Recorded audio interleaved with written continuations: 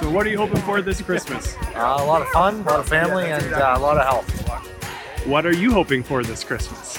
I want these 3 books that are, they're called The Sun's Also a Star, Everything, and The Hate You Give. I'm hoping for health and happiness and togetherness with family. Hi, I'm Brady. I'm asking for a flat screen TV for Christmas. Awesome. How big? 58. 58 inch? Or 60. I'm hoping for all my grandkids to be happy, my kids to be happy, and everyone healthy. A healthy, happy holiday season. Perfect. Anything from you? All the same. For a very nice, relaxing day.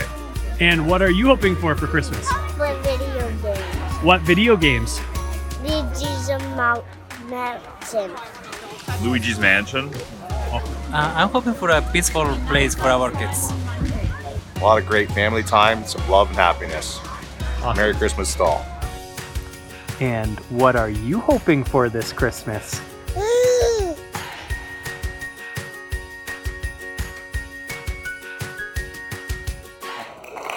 Amen. Where's TJ? Was that Sophie at the end? Yeah, okay. That was TJ doing those interviews. That's wonderful. Anybody here this morning with the name Hope? Even your middle name? All right. Isn't that a beautiful name? To have the name Hope and to carry the name Hope. Last week I gave this definition, which is just one, and I'm going to give you another one later, but hope is a feeling, a desire, feeling, or sense of desire and expectation. Good heavens, there's lots of desire there, isn't there? For a certain thing to happen. When people have hope. But hope that reaches farther than just life happenings, which is really what this describes. Hope that reaches farther than that needs a different definition that we'll come to later. And the theme of hope, when it came, as I was praying and as we were praying together as a team, the theme of hope came for Advent. There was a man, just quickly came to mind, a man's story that came to mind about hope. That to me, while this is not a follower of Jesus, the story of hope in this is to me just an immediate illustration. I made reference at the end of our last series to Auschwitz and the struggle for identity for people in such a horrible, demoralizing existence with everything stripped away. To say in that demoralizing world, where's my value now? And Viktor Frankl was one of those prisoners. Viktor Frankl was actually, he experienced 4 different concentration camps throughout the Second World War, including Auschwitz. He's an Austrian neurologist and psychiatrist who wrote the book Man's Search for Meaning. And he wrote this. To me, this is just so powerful. He wrote that those prisoners who gave up on life, who had lost all hope for a future, were inevitably the first to die. They died less from lack of food or medicine than from lack of hope, lack of something to live for. And that is not in the least a criticism. That's a reality. Not everyone with hope survived that incredible atrocity. But most who survived were hoping for something. They were expecting, they were thinking of those things or those people. Frankl, in particular, his hope stayed alive as he thought particularly of his wife and of seeing her again and dreaming of being able to get back to work. He was a psychiatrist, a psychologist, and his heart was to help people. And he would say the most important thing in life is not the pursuit of pleasure or of power, but the pursuit of purpose or meaning. And I agree. I agree that one of the most important things in life, if not the most important, is the pursuit of meaning. Except that, if the purpose or meaning is only for this temporal life, I would suggest we are missing out. And that our hope and our expectation needs to reach beyond that, needs to reach beyond the temporal and just this life. So I refer now to Rebecca Manley Pippert. She's written a number of books, and one of the books that she wrote as a Christian writer is Hope Has Its Reasons. And in that she describes what society tells us about purpose and meaning. You see them on the slide. Society wants us to say, I am not the problem. Everybody else is. I'm okay just as I am, thank you very much. And I'm in charge of my life. You are not. Nobody else is. I'm in charge of my life. I worship what I want. Whatever makes me feel good is what I'm going to do, so long as I have the strength and the ability. And so long as nobody gets hurt, as I understand it. Nobody can tell me what's wrong. No judgment. So we can agree and we can talk about other people and what's wrong with everything else, but don't you do that to me, right? Don't judge. Nobody can tell me what's wrong.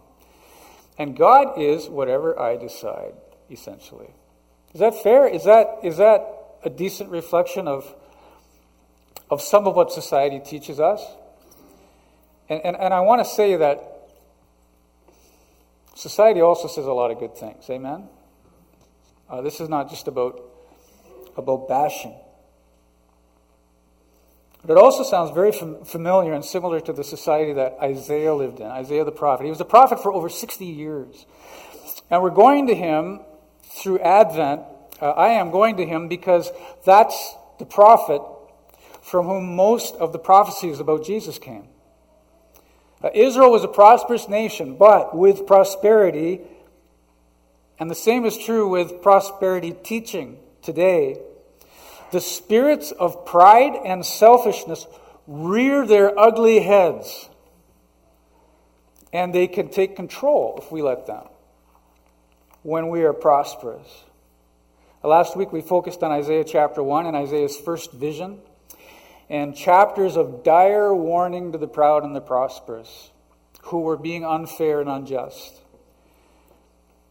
And Isaiah's message went to the people of Judah, the southern third of a fractured country. Israel at the time was a fractured country. The bottom third was known as Judah. The top two-thirds was known as Israel. And there were other prophets sending the same messages to Israel.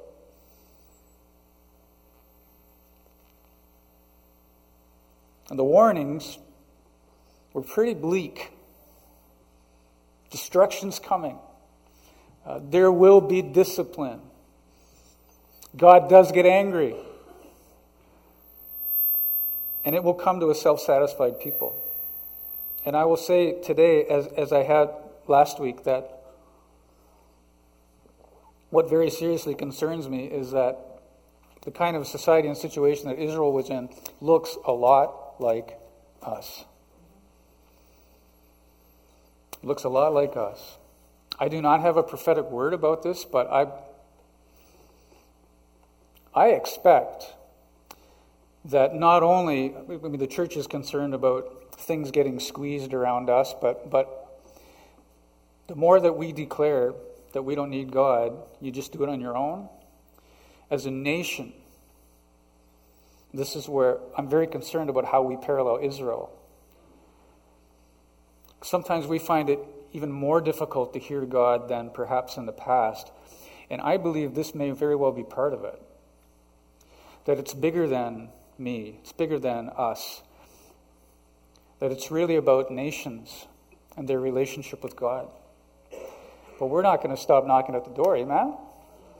We're not going to stop asking. We're not going to stop expecting. Because we know that God wants the very best for us. His best for us. And His ways are not always our ways, and His thoughts are not always our thoughts. A few years later, after the first vision from chapter 1, Isaiah had another vision found in Isaiah chapter 6 with more of the same message of coming desolation. And at that point, Isaiah is overcome by the holiness of God. And he volunteers and says, God, I've got this message from you, and I will take that message to your people. As controversial and difficult as it is, I will be your messenger. And then in chapter 7 of Isaiah, God gives a sign. At the time, the king was Ahaz. And Ahaz was being threatened to be attacked by two groups, the enemy of Aram and Israel to the north. They were fractured. They didn't get along. And God gave a sign.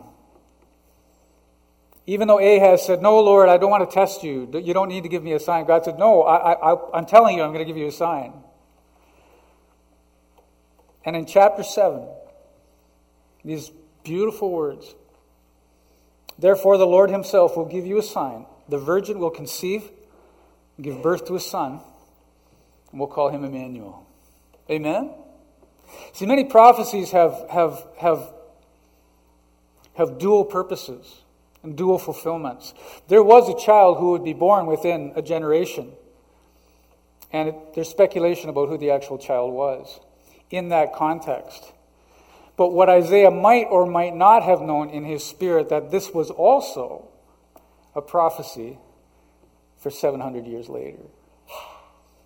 And so many times throughout that book, we see in these first 11 chapters of Isaiah, we hear these references to the coming Messiah. Just incredible. So encouraging. And then chapter 8 sums up the message of coming despair. I know today's about sharing hope. We're going to get there. Will you read these with me? When someone tells you to consult mediums and spiritists who whisper and mutter, should not a people inquire of their God? Why consult the dead on behalf of the living? Consult God's instruction and the testimony of warning. If anyone does not speak according to this word, they have no light of dawn. Distressed and hungry, they will roam through the land. When they are famished, they will become enraged, and looking upward will curse their king and their God. And then they will look toward the earth and see only distress and darkness and fearful gloom, and they will be thrust into utter darkness. Not happy. But you know, the wonderful truth in those 4 verses is that God is saying, it doesn't have to be this way. It will be this way if you abandon me, God says, in order to consult anything but God. And in this case, spirits and mediums, and that happens enough today. People want to talk to relatives. They want to know. Because as people, we want to have some sort of control, some sort of grasp on things when we don't understand. We've all had times of fear, and at least moments or times of despair or desperation. They might have been short. Times of despair or desperation. Times when hope seems out of reach. Some of them are relatively inconsequential. We use the phrase, there's no hope for such and such. There's no hope. We've said that about the Leafs for years. And eternally, there's no consequence. It's really not of great consequence. Or maybe for a student who did poorly on an exam and say, well, there's no hope for me to pass that course. And that is very real. I would not minimize that. Or as my chiropractor would say, for his child's hockey team, there's no hope for them ever to win a game. And he said, his daughter's the goalie, and he said, if it weren't for my goalie, my daughter would be even worse. And even in those little situations, those situations often require hope. You know, if a child is part of a team that keeps getting beaten game after game after game, boy, that wears on them. Wears on their hearts, wears on their heads. A student wants to move on in education to achieve a certain goal and is falling short. That's hard. That's tough. That's difficult. What does hope look like in these situations? Well, hopefully in them we're able to step back and see the larger picture, so that as discouraging as a failed exam is, often a retake of the course will actually do it, but not fun, not desired, not wanted, but it can be done. Or as devastating as losing every game may be, that's an opportunity for your child to be encouraged that she always did her best. Or he has bigger and better things to be and to do and to experience than sports. Fun fact for you, just in case sports mean too much to you. But what about despair that's bigger and deeper? That's what the people of Israel would face. They would face despair when they would be taken over by Assyria and then by Babylon. I'm listening. Yes, please go to sleep.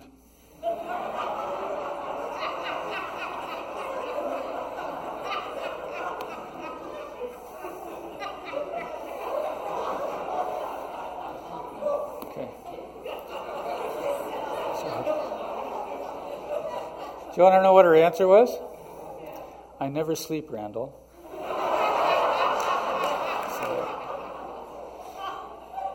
Praise the Lord that God never sleeps or slumbers. Amen?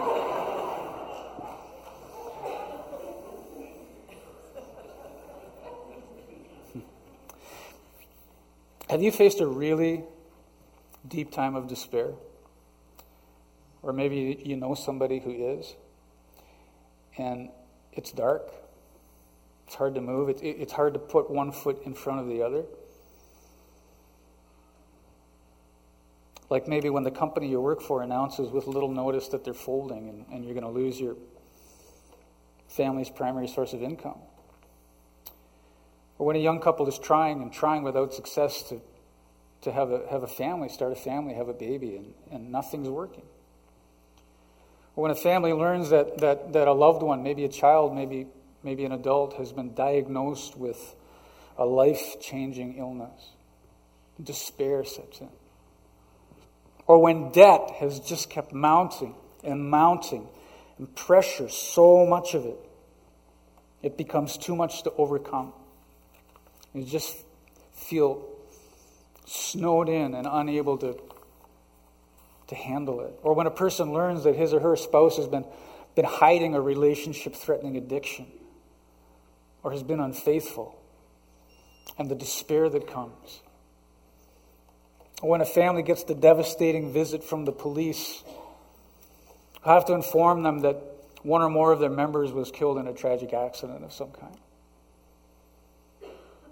Or when feelings of insignificance, or feelings of guilt, or feelings of anxiety, or feelings of stress mount, and the mental anguish just seems too much to bear, and the battle in the mind seems unwinnable.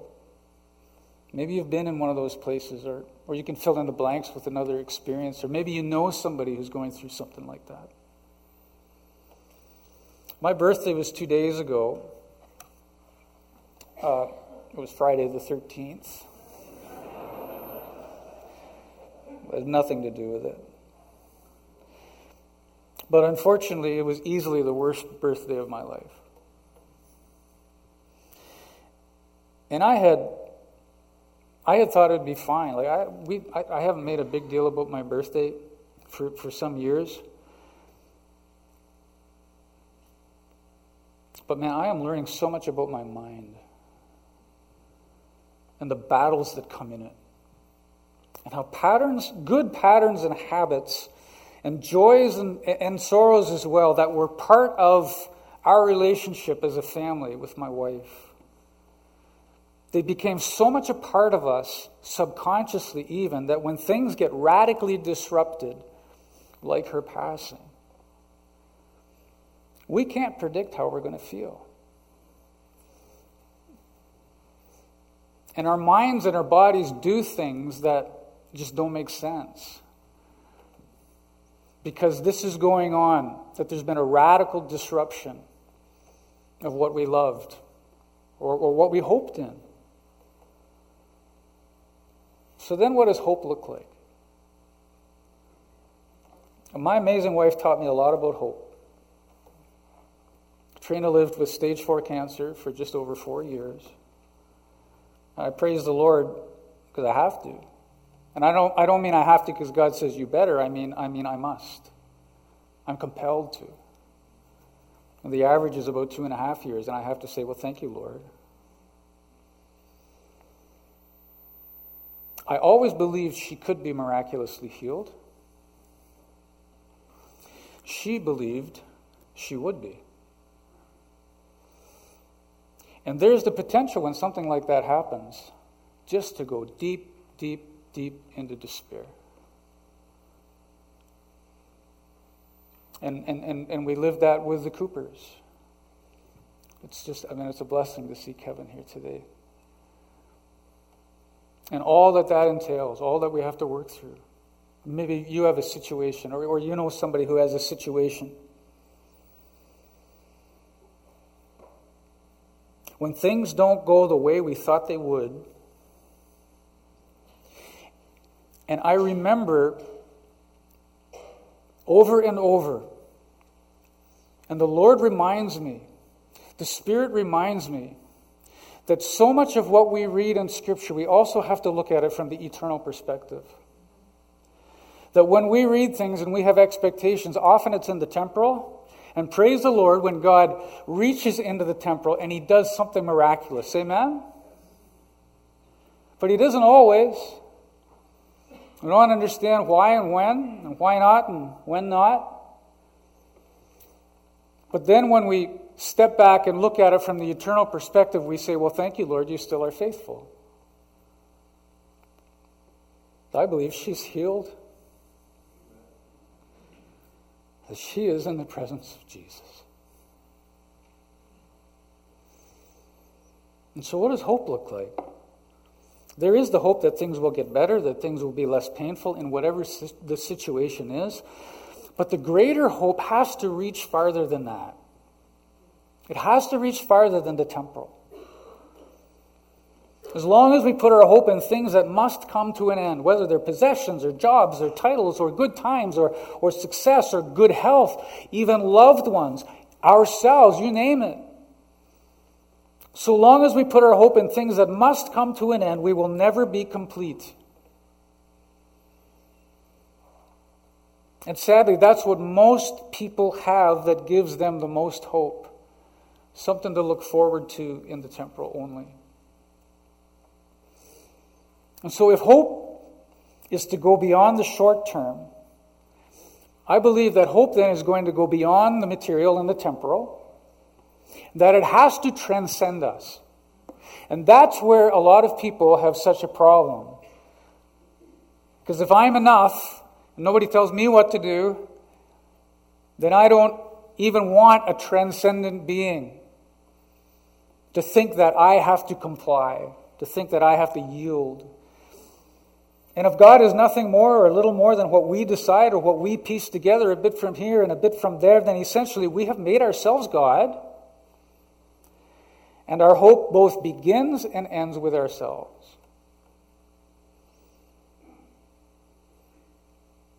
Hope, I believe, is the person who is beyond the material and the temporal. And by person, I mean a living, thinking, comprehending, creating being who is God and who transcends our limits. We will always have limits, no matter what we discovered, how far we explore, we will always have limits. And God, I believe, transcends those limits, gives eternal purpose for us.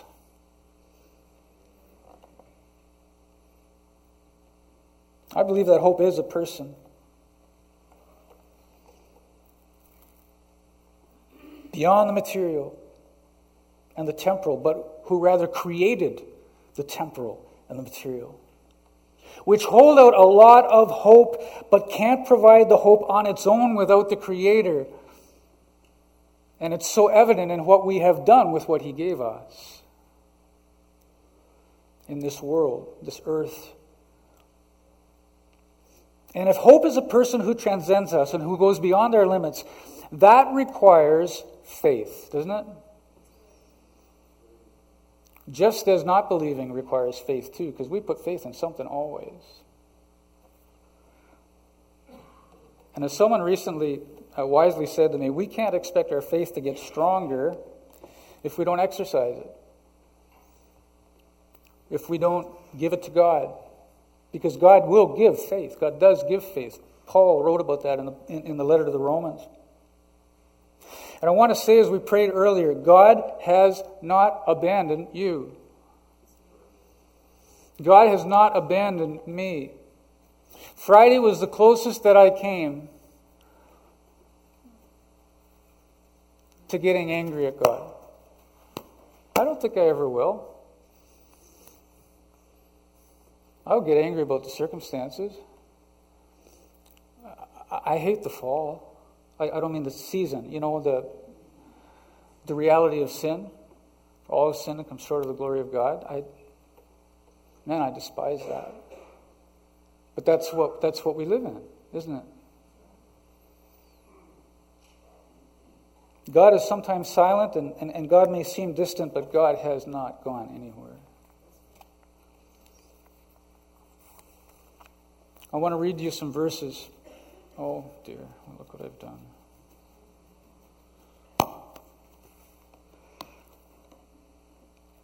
From Isaiah chapter 11, to come to the heart of Christmas.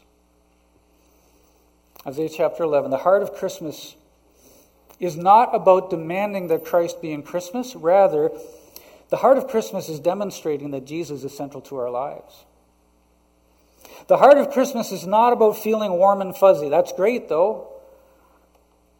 But Christmas is about the hope who reached in from beyond our limits to restore and give hope that has an eternal scope. Amen?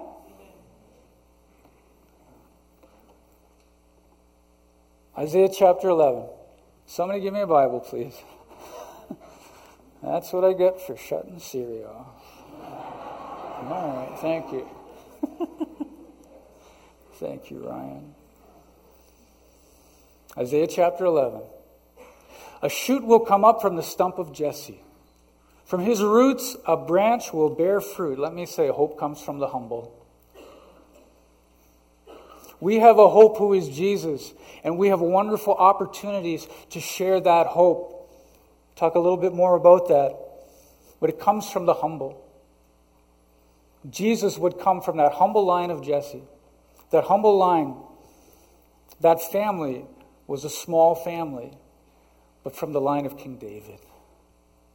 The Spirit of the Lord will rest on him, the Spirit of wisdom and of understanding, the Spirit of counsel and of might, the Spirit of the knowledge and fear of the Lord. Hope comes from the wisdom and power of the active Holy Spirit. Amen?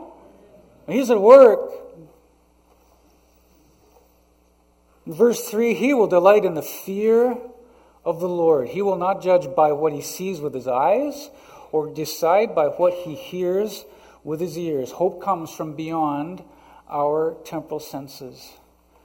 Because this is a spiritual hope, ultimately. But with righteousness, he will judge the needy. With justice, he will give decisions for the poor of the earth. He will strike the earth with the rod of his mouth, with the breath of his lips. He will slay the wicked. I do not want to be among them. Hope comes from the compassionate. Righteousness will be his belt, faithfulness the sash around his waist. Hope comes from integrity. In verses 6 through 9, this incredible image. The wolf will lie down with the lamb. The leopard will lie down with the goat. The calf and the lion and the yearling together, and a little child will lead them. Isn't that so beautiful? The cow will feed with the bear. Their young will lie down together. The lion will eat straw like the ox. The infant will play near the cobra's den, and the young child will put its hand into the viper's nest. They will neither harm nor destroy on all my holy mountain. For the earth will be filled with the knowledge of the Lord as the waters cover the sea. What a great promise. That is the heart of Christmas. That is the heart of our Savior. So how do we share hope with people? When people are in their time of deep despair, whether it's because of losing a whole lot of hockey games as a young child and the world seems to be caving in, or it's somebody who's gone through something terribly tragic, our first posture is to be present and listening. Amen? To be present and listening. Sometimes words aren't what's needed. And always depending on the power and the wisdom of the Holy Spirit and praying. I want to offer you 2 sets of 3 prayers. When we're in a position where we can offer hope to someone,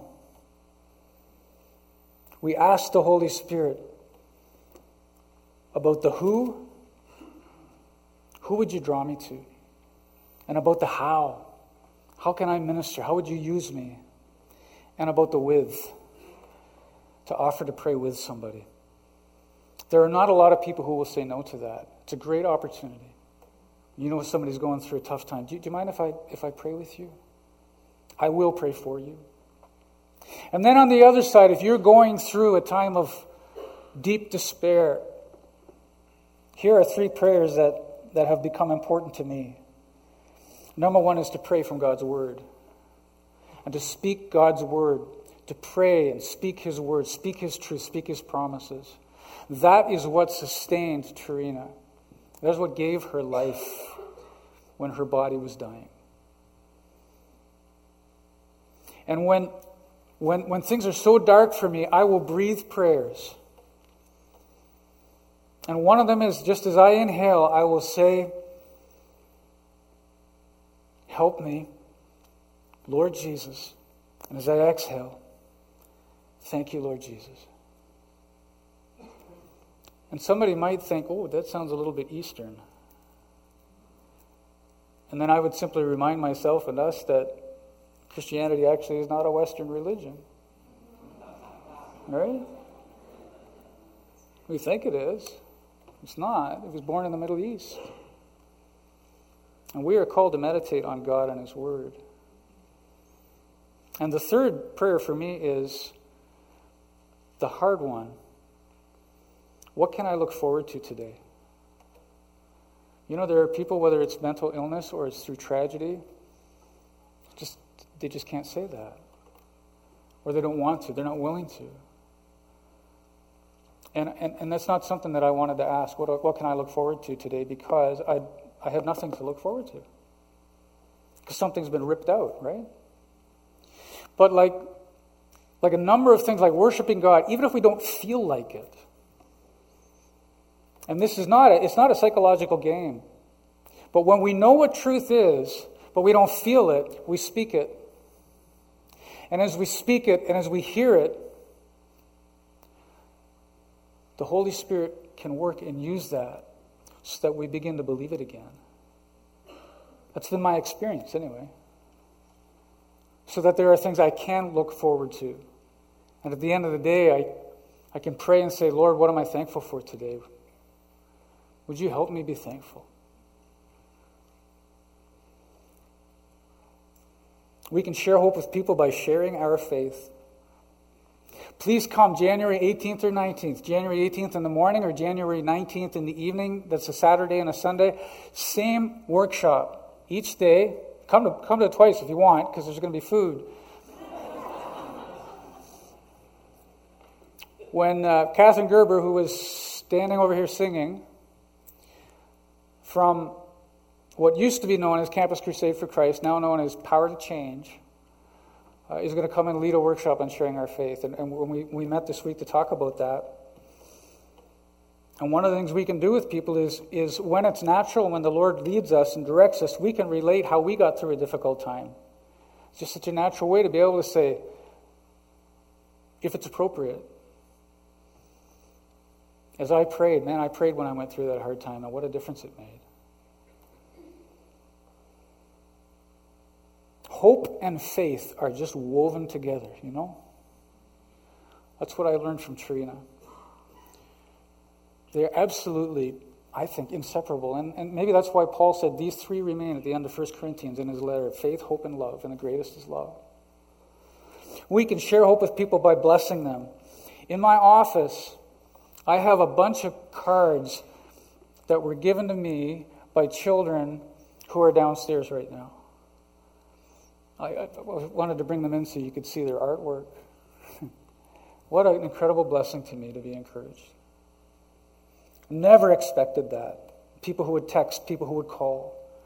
We can bless people by just saying, I'm praying for you, I'm thinking about you, I care about you, I love you.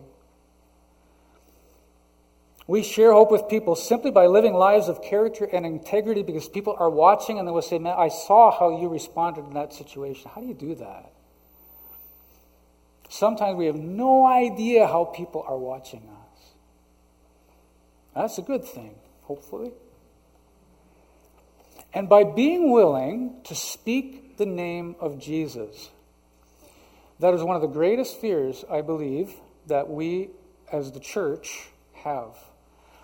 That we feel muzzled, that we can't say the name Jesus, and we're afraid to. Can we admit that? May we not be afraid to say the name of Jesus. Amen? Because he is our hope. And if we are ashamed of him, he will be ashamed of us, as he was of Israel. Isaiah gave Israel bad news, but he also gave them hope. Last week we prayed, Lord, what would you show me about hope this Advent? This week, as we see that verse, Isaiah 7:14, this week I ask, this Advent or Christmas, who are you supposed to be sharing hope with? Or if you're on the other side, how do you respond to your need for hope at a time of despair? Let me invite the musicians forward. May we not fight grief and accept despair, but rather may we fight despair while accepting grief, whatever we might be going through. If you're fighting grief or if you're accepting despair, today, please do not leave this place without praying with somebody if you're feeling weighed down. Amen? And we invite you, as we will sing the final song, to do that. If the Spirit's drawing you, please come forward. Somebody will pray with you.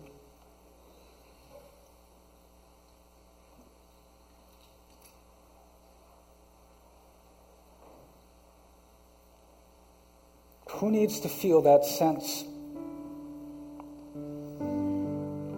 Or to receive, to feel, or to sense, or to receive, or to see, or to hear the hope that you have. And if you're struggling with something, how do you restore and see that hope restored? Is by digging in with the Lord. That is by not closing ourselves up from others. But I pray, let's pray together. I pray, oh Lord, for me, for each one of us. Thank you that you have opportunities for us to share the hope of Jesus. Thank you, Lord, that at this time of year, you're coming as a precious baby, like little Sophie and others. Lord, thank you that that's such a precious time. And many people are open to being reminded about or actually hearing something they didn't realize is true about what it is to follow Jesus. And oh God, I pray that from each one of us, God, you would give us that freedom and that confidence. You would give us that boldness against fear in the name of Jesus, against the spirit of fear, to be able to speak hope as you would lead us, and to be able to receive hope as you would give it. For your glory, we pray. Amen.